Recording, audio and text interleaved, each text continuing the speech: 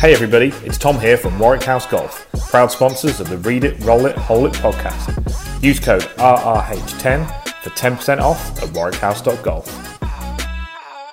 You are listening to Read It, Roll It, Hole It. He's 2 putts from victory.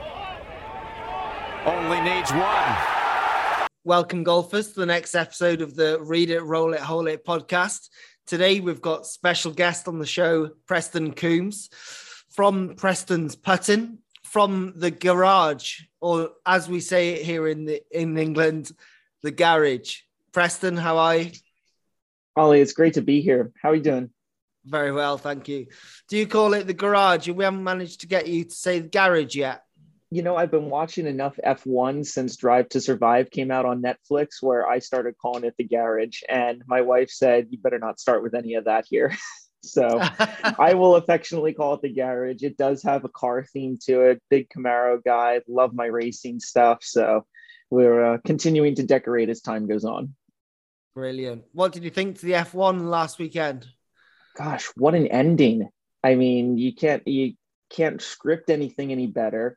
I guess we'll all thank Latifi at the end of the day if you're on Team Red Bull in any way, shape, manner, or form there. So leave it to the FIA to find ways to make it interesting and have some sort of controversy, or controversy, as you all might call it. I think it's interesting with, I think all the Hamilton fans are obviously going mad, and I'm a Verstappen, but I'm also a Russell fan, but Verstappen fan. So I'm like, I think it's wrong, but I'm over the moon that Hamilton won't win again. It's my first full season where I can consider myself a fan from the first race to the last race. So just over the moon that Verstappen won. For me, I've been pulling for him since the TV series came out, and it's great to see it finally come together for him on the big stage. And gosh, I mean, the team's done so well throughout the course of the year, and you think the fact that it was close, and then you go back to like Silverstone and the blown tires at where was that? Azerbaijan, was that right? He was going down the straight, wasn't he? With a couple. Yeah, the straight with like two laps left, and there's that inexplicable puncture. I'm looking at that go, and bad luck at the end of the day. So he's had the fact that he's still tied for all of this, even after those couple of events. And I think he was the clear-cut better performer over the course of the season. He just doesn't know how to give up. Do you think he's a bit like Tiger?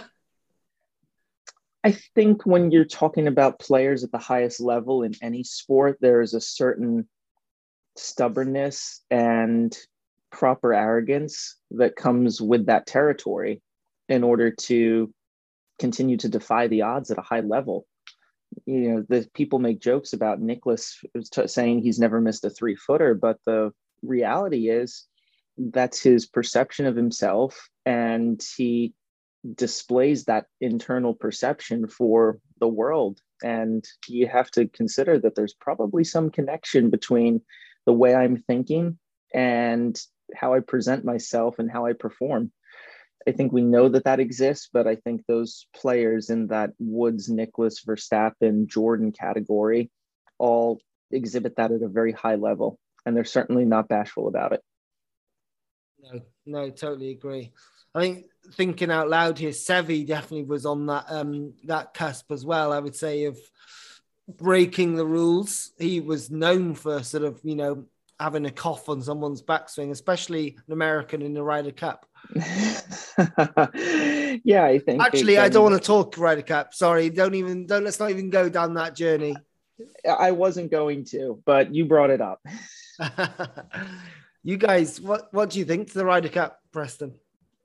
Well, I think Whistling Straits is your oddity for an example, just because it's home soil, and with the travel restrictions, it was very one-sided. So I don't, cool to win at the end of the day, but it'll be nice to head back across the pond for the next one and see where to from here. Undoubtedly a fun event. I was at Ryder Cup in 2008 at Valhalla. I was an intern and went back for the event that week. And I'll say that I've been to some really great sporting events. That's the most electric atmosphere I have ever been a part of. Nice. And I think that's what we're shooting for in all of this, right? Is that international competitiveness and the intense competition. And it's great that we don't see it every single week. But the fact that it's every couple of years and the heat's always turned up and the spotlight's on these 24 guys expected to perform at a high level because, well, that's why they're there. Sure. Absolutely. It's a wonderful event. And yeah, I think for us, the loss hurt this year, and we hope to return the favour in Italian next in a couple of years. I don't know, Italia. That's what I was trying to say, Italia. So yeah, absolutely. Losses hurt for either side every year, regardless of the external circumstances. Absolutely. Preston, what who would you support? Let's say you're a cool cat and you're gonna have you've got great players, you're gonna have some better golfers coming your way, and one day in a couple of years you'll have half the European team coming for putting lessons. If you had 6 Europeans and no Americans, who would you support? Well, that answer is obvious. I support my team. Anybody that's on Team Preston's putting is getting the we'll wave the flag for them at the end of the day. So that's easy. Get in. Plus, there's something about the Olay chant that is just absolutely fantastic, and I'd like to actually be a part of that, or at least an excuse to be a part of that for at least one year in my life. I love it. So you're actually a secret European fan. It depends. Yeah, I mean, you can't use that on every answer today, by the way. Oh, I can't. All right. How many it depends do I get? Do I get 3? If so, I've used 1 already. I'll give you 3 and 1. 3? Okay. I'll have to keep track. Can we run a little counter in the corner of the screen here? We can't have that answer for every question. Okay.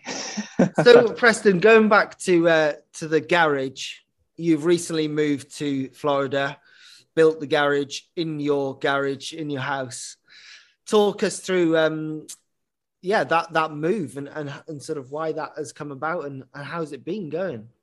Yeah, the move from Santa Barbara, California out to Orlando, Florida, obviously not without its trials and tribulations when you're trying to move across the country and set up shop down here. But my wife, Amanda, has been very supportive of the move and the change to make the shift to part of the country that's easier to access. When we're talking about the world being your market and travel starting to come back, a lot of players are willing to make the trip to go find the specialist, go seek out the person that they think is going to give them the best opportunity. And I do those players a disservice if I don't position myself in a spot that's 1 flight, not 2, to get to me. Santa Barbara was always, you have to connect through somewhere or rent a car, and it's an extensive drive. And even driving up from LA, it's an ask to have somebody go 3-4 hours to battle traffic to come see you versus, it's only, a bigger portion of the state of Florida can be covered with reasonable driving. I can come from any part of the country, and given that it's a tourist destination, you can pretty much plan on getting a nonstop flight to this part of the world. It's very accessible. It must be one of the biggest airports in the US, is it, or not? That's a great question. I don't know. I know it's busy to year round too. And especially as we get near the holidays. Boy, I went to present in Dallas last week, and there were, we'll put it this way, I'm just thankful for clear and pre-check to be able to skip all those lines. Happy days. That's cool. So talk us through your journey from sort of turning pro to becoming a putting specialist or putting coach. People often ask me, why putting? So why putting? Why putting? I was always good at it as a kid. And after I graduated college, it was obvious that hitting at 270 off the tee wasn't going to get the job done. And therefore you start paying attention to what are my other career options. And obviously with a background to become an assistant pro, head golf professional, that track, and realized that I didn't necessarily enjoy that particular lifestyle within the industry. But players at events would usually ask me about my putting, about the tactics that I was using. Even if I was caddying for friends and utilizing aim point for them, there would always be questions about it. And at that moment, I started recognizing there's probably something here. At the time, back in 2012, I didn't realize what it was or what it was going to turn into. But I did know that I didn't want to be the failed player that just told people, well, here's what I did. Sure. I think that's a disservice at the end of the day, given the amount of good information that's out there and available. And I sought out the formal education through Mark Sweeney to get aim point certified, and really said, okay, well, if this is the opportunity to show players where to hit a putt, let me buy a sand putt lab and show them how to hit it there more often. It's just data. I should be able to figure out how to point the face of the target on any number of situations, and started digging through the data, realized very quickly that I had no idea of up from down and what was actually changing the numbers, and sought out David Orr through Flatstick. And he's been a great friend and mentor all these years to help guide me with an understanding of the 3D, the biomechanics, and give players better answers, not just the conventional, let's get the shaft and the forearm in line at address to make the face more stable. Well, let's try this grip to just because everybody else is trying it, right? So I think that deeper understanding has really helped for me increase my own knowledge base to get to better answers faster, but also the longevity with players too. If your knowledge depth as a coach only goes but so far, there's only so many things you can talk about. And I'm quite confident that there's years of information to pour through with players to build the ultimately sound machine. And I'm always just checking myself to ensure that the messages I'm sending are the proper ones at the proper time too. It's easy to get lost in the weeds in the coaching process. I find it really interesting, Preston, how our journeys have been very similar, really, from sort of 2012 to reaching out to Mark Sweeney to becoming aim point certified to then needing a mentor, or not needing a mentor, but needing more answers, and finding David Orr in 2014, it was for me, or 2015. And I remember the first time I met David, we sat down in Spain, and he introduced himself, very calm. David Orr, really looking forward to a good few days. And he said, just a couple of things to start with is that the putting stroke isn't a pendulum. It doesn't go straight back, straight through, and you shouldn't accelerate through the ball. Something like along those lines. A few very, very calm, right? Really calm. And then Rolf Kinkel piped up. I don't know if you've met Rolf, but he's a great guy from Germany. And he goes, isn't the pendulum like a good model or good theory for beginner golfers? And David goes, and beep, beep. It's not a beep, beep pendulum. How was your, what was your first experience of meeting David Orr? Was it similar? Give me a cool story. Let's see. The beginning started, my college friend and mentor, Mario Bevilacqua, introduced me to TJ Yeaton at the end of 2011. TJ extended the invite for me to come up to Campbell at Bowie's Creek, the original setup on site at the university. And we were in there on Friday night, and gosh, talk about being in the presence of the Godfather, I guess, right? Like this is the guy that you've always heard about, and it got very exciting very quickly. I think it was the triangle discussion, that popped up very early, and there were it was a no holds barred discussion about how it's not a triangle, how it's not a pendulum. And gosh, there's so many memorable moments from that night. I don't even know where you start. I do remember he picked on me pretty early because he knew it was from Jersey, and he's like, I gave some answer to a question about the symbiotic relationship between the player and the putter, and he goes, "Was that some Princeton education?" I go, "No, I went to Methodist." And the PGM school down the street says, "Oh, you're one of those." So he's always poked fun at me, giving me a hard time for going to the rival golf school down the street. I've got you. Happy days. Just going back to you saying, like, you always want to sort of get more answers and further. So that's something I've definitely sort of learned from you, and spent the time that we've, the limited time that we've spent together on Zoom, unfortunately. Hopefully we'll get together soon, but the willing or the desire to improve and to find out more, keep digging down that hole, seems to be quite great. I want to know where does that come from? Why do you have such burning desire to improve? I hate mediocrity. And I think as coaches in this generation, we're responsible for providing the best information possible for our players. And that good information conveying a message doesn't come from, I made something up or I took bits of information that I saw online or in videos. It needs to be solid or you will be found out very quickly. Somebody will ask you a question that you don't have a good answer for and you can't tap dance your way around it all the time. I feel for my own junior golf career coming up that did I have some information? Yes. Was it good and relevant? Well, the fact that I only hit it, but so far off the tee means that somebody that I've surrounded myself with missed the memo that, hey, you should probably find ways to swing it faster and hit it further. That you should find ways to improve your alignments from P1 to 4 so that you can generate more speed without having to worry about missing it left or right.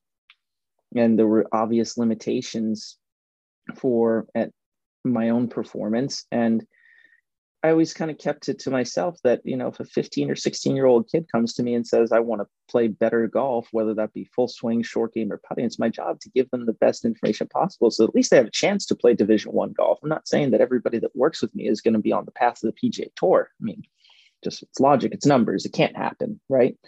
But at least the opportunity to say, okay, at least the information that I presented somebody with was the path of least resistance. It was a guided pathway to continued success with well-organized information. And we'll see how far we can take it. But it shouldn't have been that guy didn't know his stuff. And if it is that, because nobody's ever batting 1,000 with their students, at least we can say I gave it my best effort. And that effort was not just a bunch of made up gobbledygook. So I love it. I love it. Great to hear. With David, your mentor, what are the main sort of learnings you've gained from him over the years? That's a good one. Did you write that down before we started today? No, that's not one. No, unfortunately not. I haven't started on that. Let me have a look. Gosh, no, this is boring stuff on here. The main stuff I've learned from David, I think overall an appreciation of the complexity of what we're dealing with, being able to know how many parts are moving around and begin to understand relationships between those moving parts. I think that's the overall biggest picture. I think when we start talking about the deeper stuff, how he speaks about coaching players has been inspirational. Obviously, he and I won't coach the same way as far as dealing with players, but having an appreciation for what he has experienced at his level has certainly guided me in my own decision making, my own processes. I think the famous line that he's offered, players come, players go, and some players come back, was something that I took to heart very early on. And it kept me with a good focus on the player in front of me, not my own needs or desires, right? It's easy to offer somebody a package or continued series of lessons to just try to keep them on board, but sometimes it's not a good fit and you don't force the issue, right? Sometimes you've given a person everything that they need. And, just because they say, well, I want to come out and see you again, a month from now, maybe it's right, maybe it's not. So I think keeping the player's best interest at hand has always been the compass that I'm trying to follow. He certainly inspired that. Love that comment. It's something that stuck with me as well. It takes the emotion out of it as well a little bit, where I remember sort of early days that players come, then they, go to a different putting coach and you get all upset, not literally, but not, in front of everyone, but it's a good saying for sure. So I think that's definitely helped frame some things along the way for me as far as my interaction with players. My own coaching philosophy, the tagline for Preston's putting of create, develop, own, is rooted to that in a degree. For me, that create represents creating understanding for players.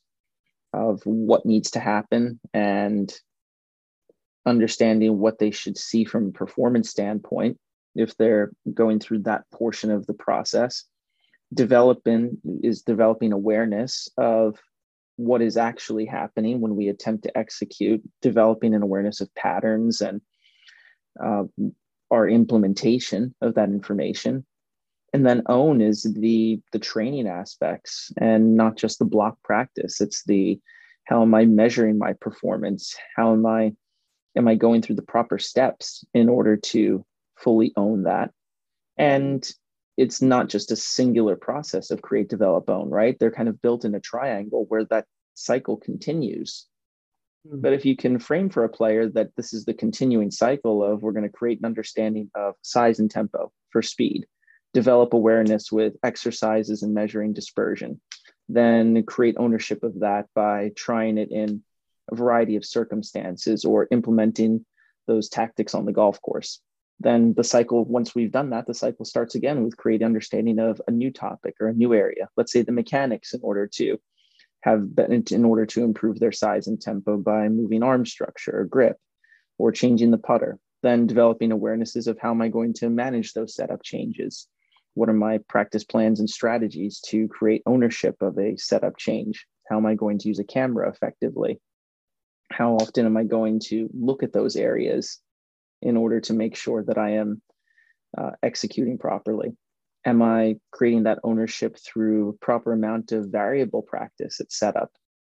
So many players are so wrapped up in trying to do things right all the time that we lose sight of when things are beginning to shift. If they don't have an awareness of how big the corridor is or where they're living within that corridor, then that's where we start running into problems. A good example would be forward bend. If a player has a tendency to stand at 20 degrees of forward bend and it's too upright, and we need them closer to, let's call it 40 degrees, that's a big change for them for that 15-degree jump. And they might make the change successfully on the first day. And then the second day, they go back and they're at 39, and then 38, 37.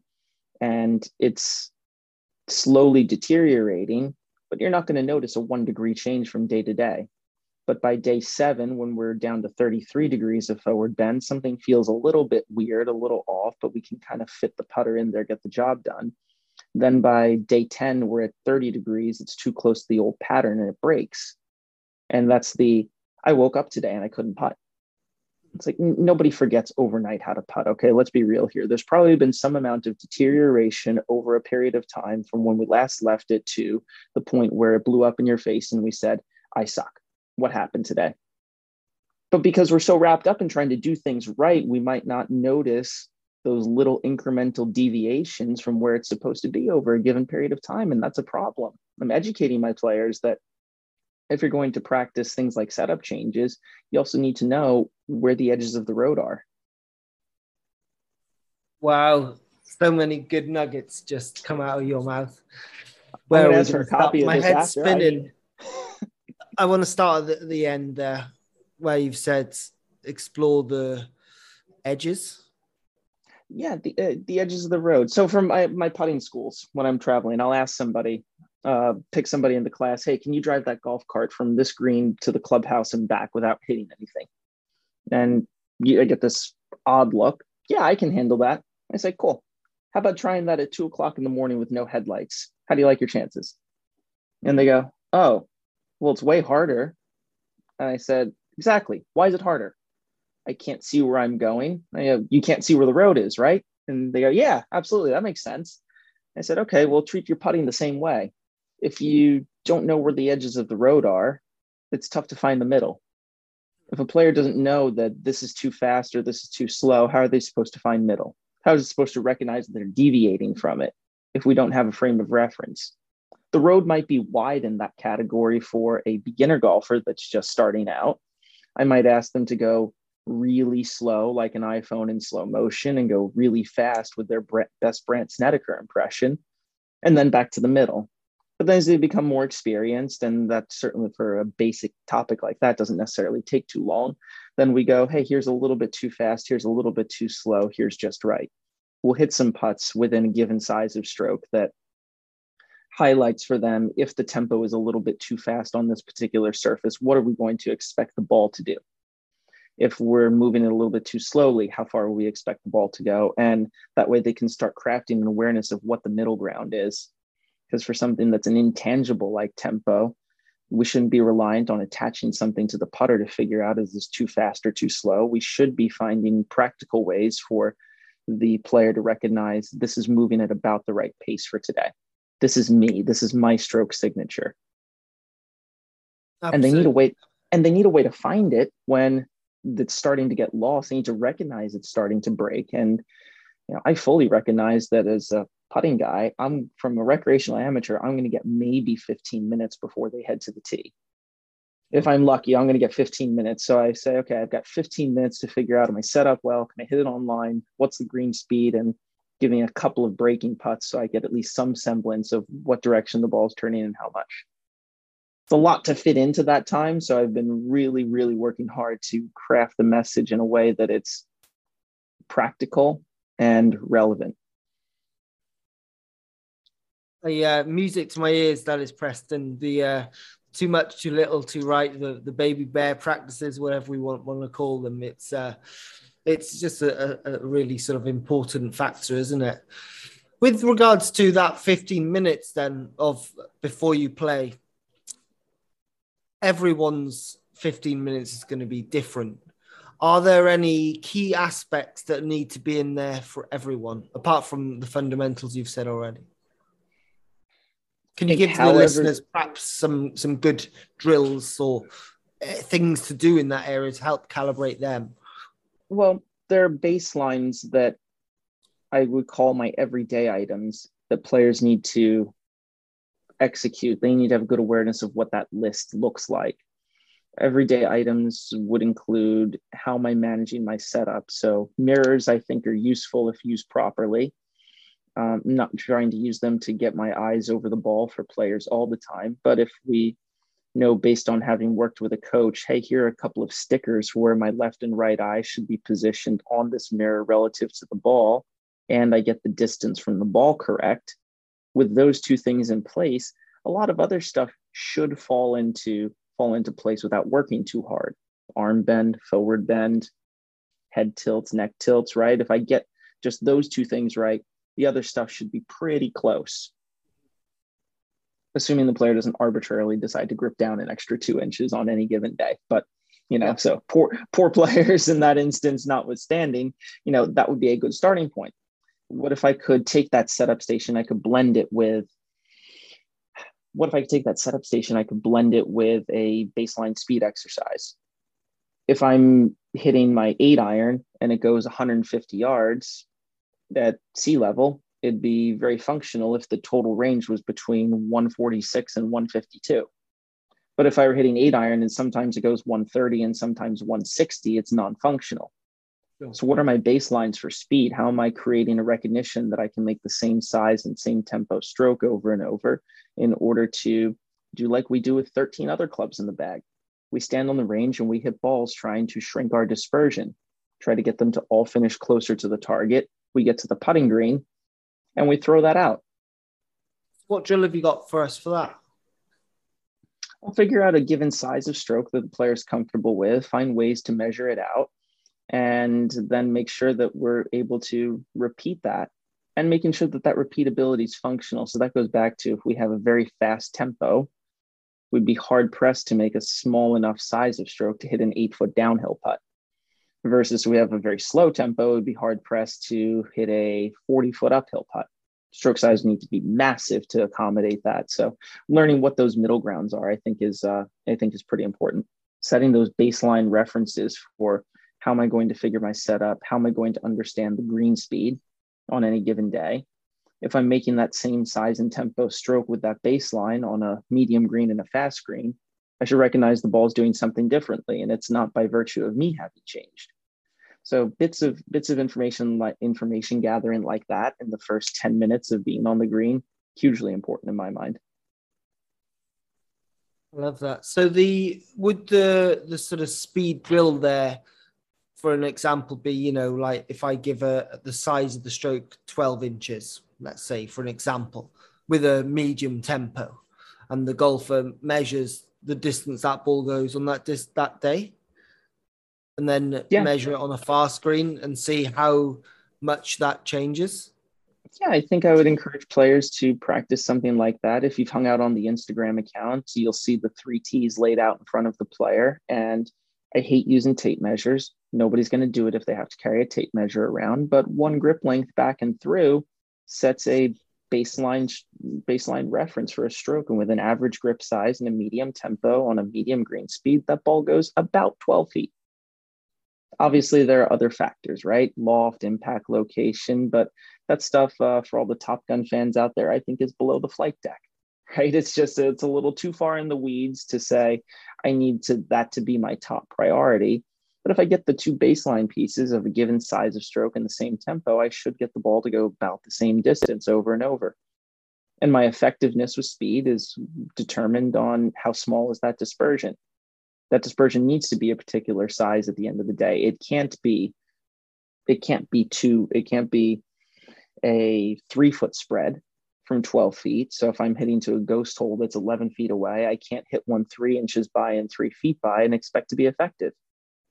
How are you supposed to pick a target on a breaking putt, not knowing if I'm going to hit it with a speed that's dying speed or 3 feet by, right? None of it adds up, but it's so widely accepted because the player's definition of good speed is, did I 3-putt or not from inside of 20 feet? I said, well, that doesn't matter. If you're hitting the 12-footer 4 feet by and making the comebacker, yes, it's a 2-putt. No, it didn't hurt you at the end of the day, not in any massive way, but you're really limiting your ability to create positive outcomes if you don't have that baseline in place to say, I can deliver the cup to the ball to the cup at a given speed from a variety of distances. That's my definition of good speed. Can I create a good capture speed at 5, 10, 15, 20, 30, 40, and 50 feet? Cool. Is it a quality capture speed at a variety of distances? And a lot of players, it's not. And for or it's not good enough. Sorry to cut out. For the listeners, can you define what good is from different distances? What's a good capture? What's a good dispersion?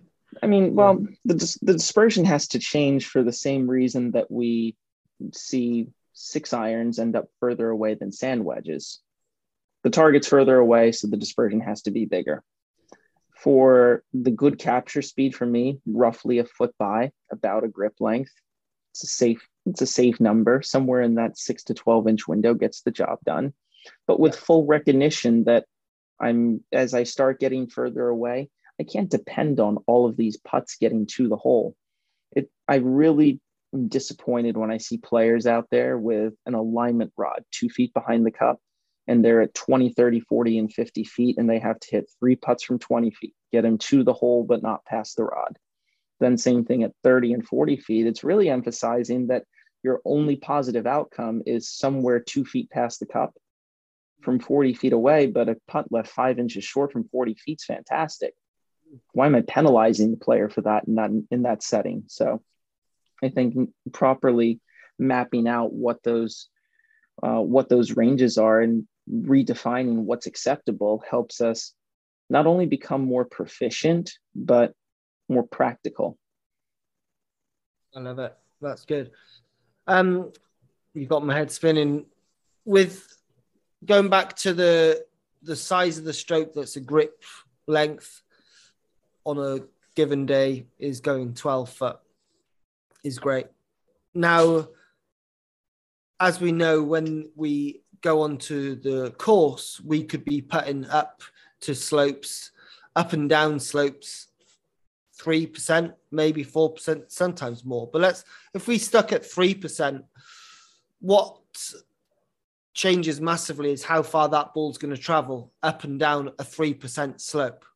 Sure. To my understanding, it's between 50 and 60% more or less. Now, I don't know, can't remember where I stole that from, but I think it's in that ballpark, would you say? Thereabouts. I don't like assigning percentages to things because the math-driven players will really try to math it out versus maybe as part of my warm-up and those everyday items, maybe I should check out a couple of small base strokes of that one grip back and through on flat, slightly uphill and slightly downhill, just so I can tuck it away in my memory banks. And I consider that if our speed's good inside of 20 feet, it's probably the day's not going to suck.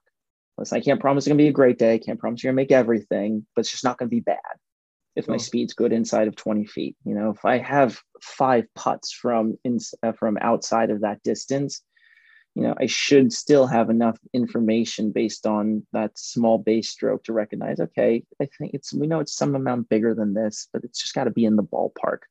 I just need to get it nearby from 30 feet.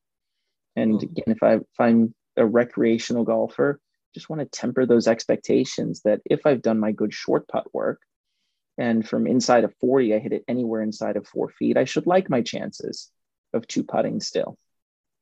But what's the mindset for so many players? Oh gosh, 40 feet, here we go, another 3 putt. Hit it to otherwise a decent putt to 4 feet, well within the normal range. And then they go, oh great, here we go again. But meanwhile, if they smoke it in there from 170 to 4 feet, they're absolutely thinking, I'm going to make this birdie putt. So it's just a totally different mindset just based on whether or not we hit a 6-iron before, or whether we hit a putter before.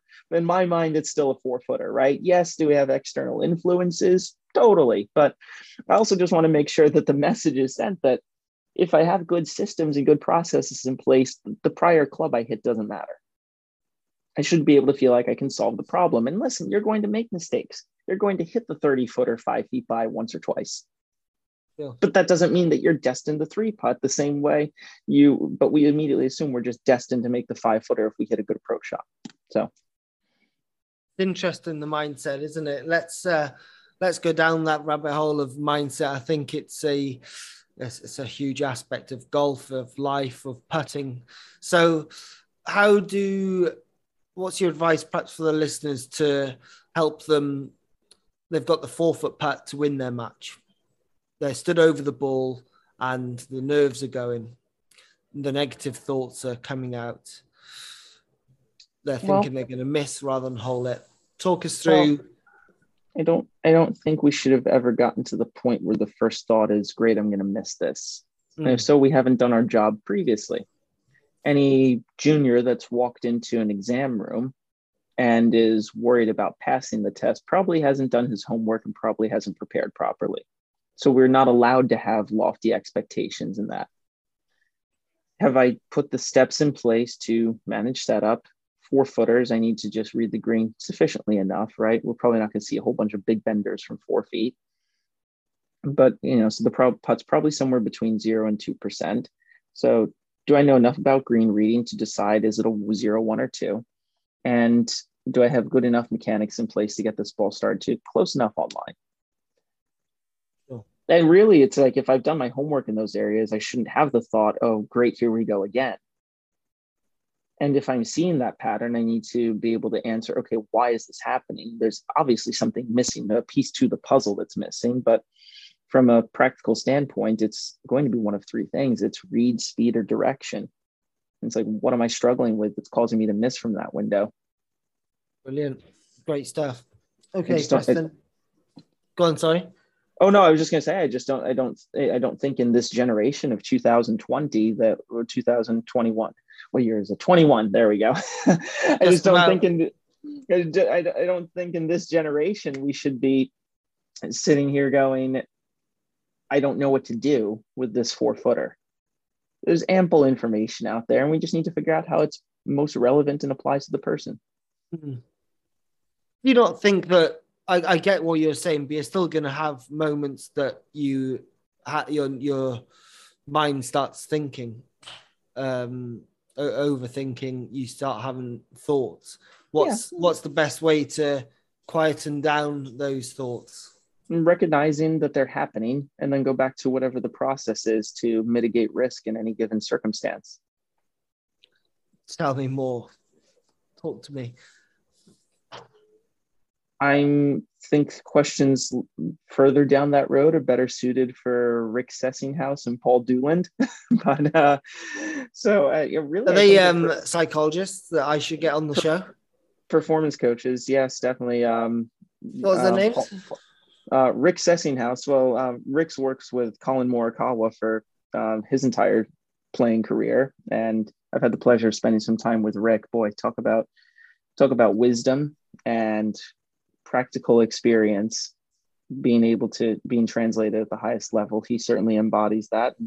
I met Paul Dooland through David when Paul spoke at a Flat Stick conference some years ago, and he's in the Orlando area. He and I have become very good friends, and just happy to be able to refer my players to people with a deeper background in that department, understanding goals versus expectations, for example, and I think that's a book in and of itself in that particular category. So for me, just from the very practical coaching side, if a player is struggling with a given spot, we need to figure out why. We need to figure out what our plans are. If we do notice that struggle starting to happen on the golf course, just what are we going to go back to?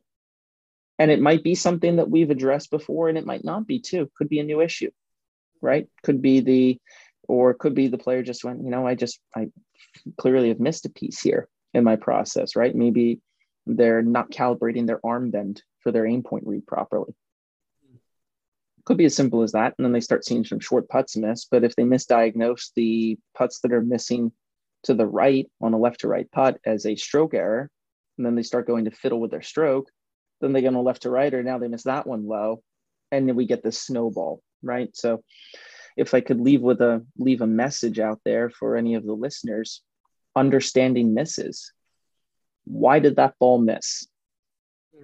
Is it a read speed or direction error? And properly assessing those possible outcomes here. My best players, they fully recognize, yep, that was, even though the ball finished past the cup, it was not enough speed. Sure. You'll see that on faster greens with breaking putts. I'll just kind of throw that out there. Probably an Instagram post used.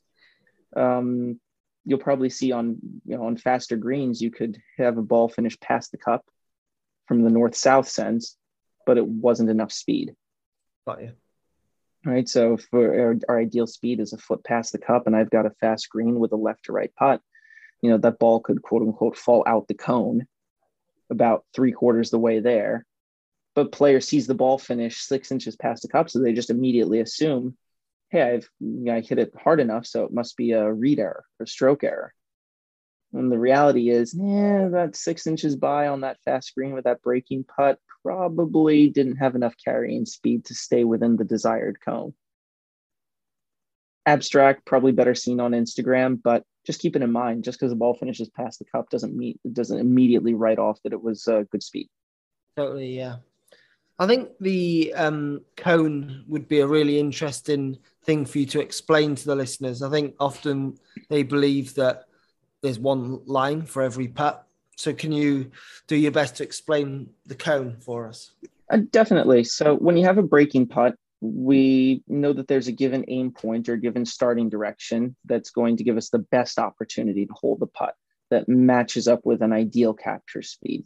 And that's all well and fine, but understanding that there's a cone of acceptance too, where I can start it above this line with slightly less speed and have and still have an opportunity to make the putt.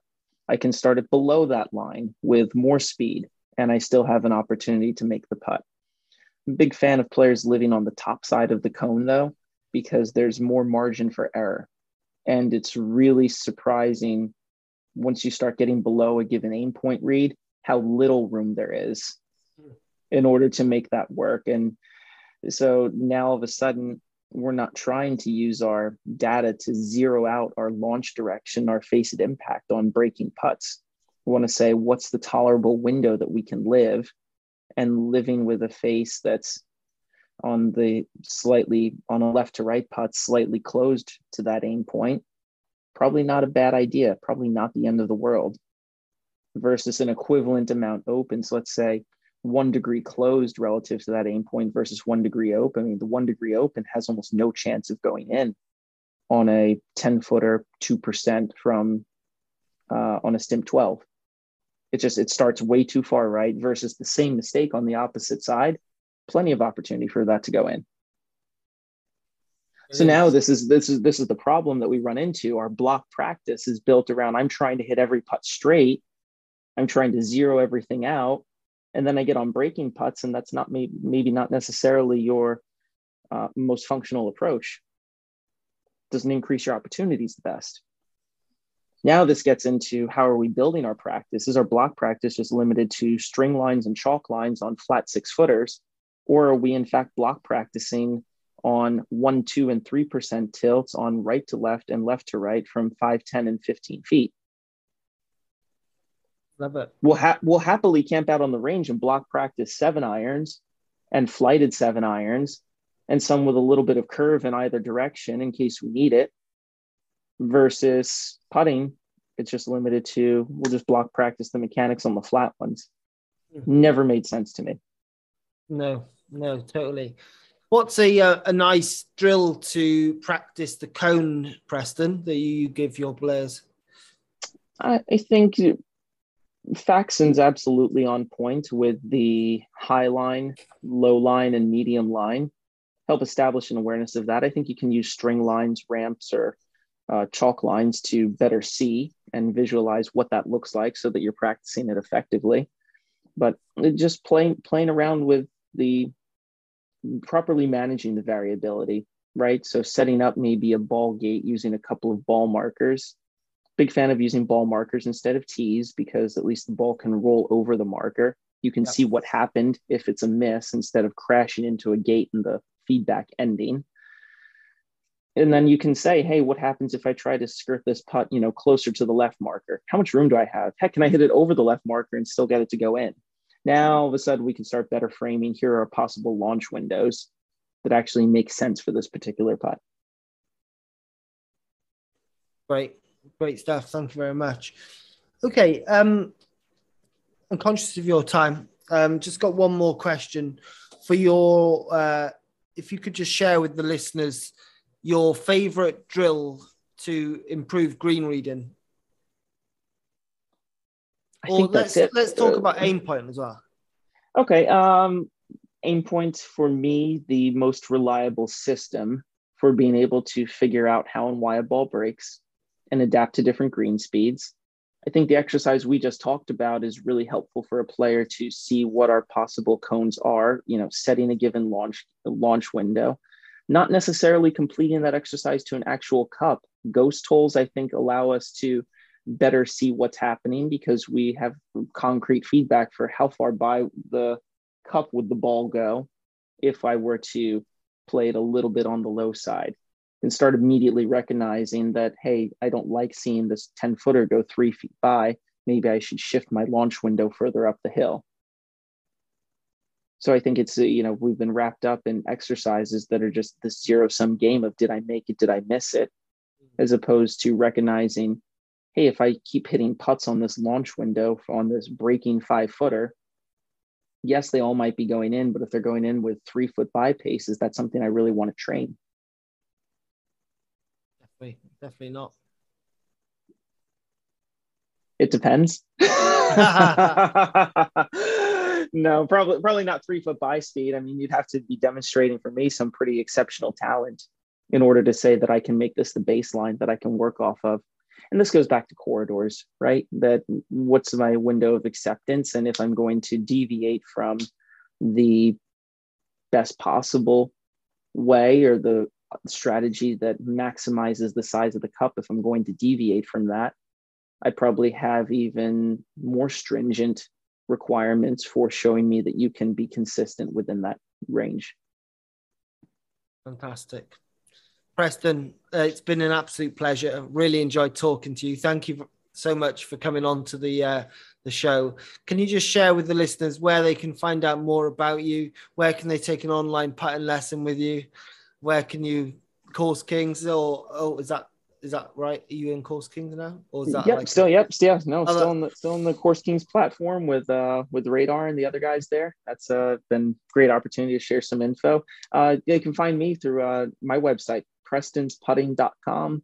The Instagram is at Preston's Putting. And if you care about baseball, the Twitter account for also at Preston's Putting.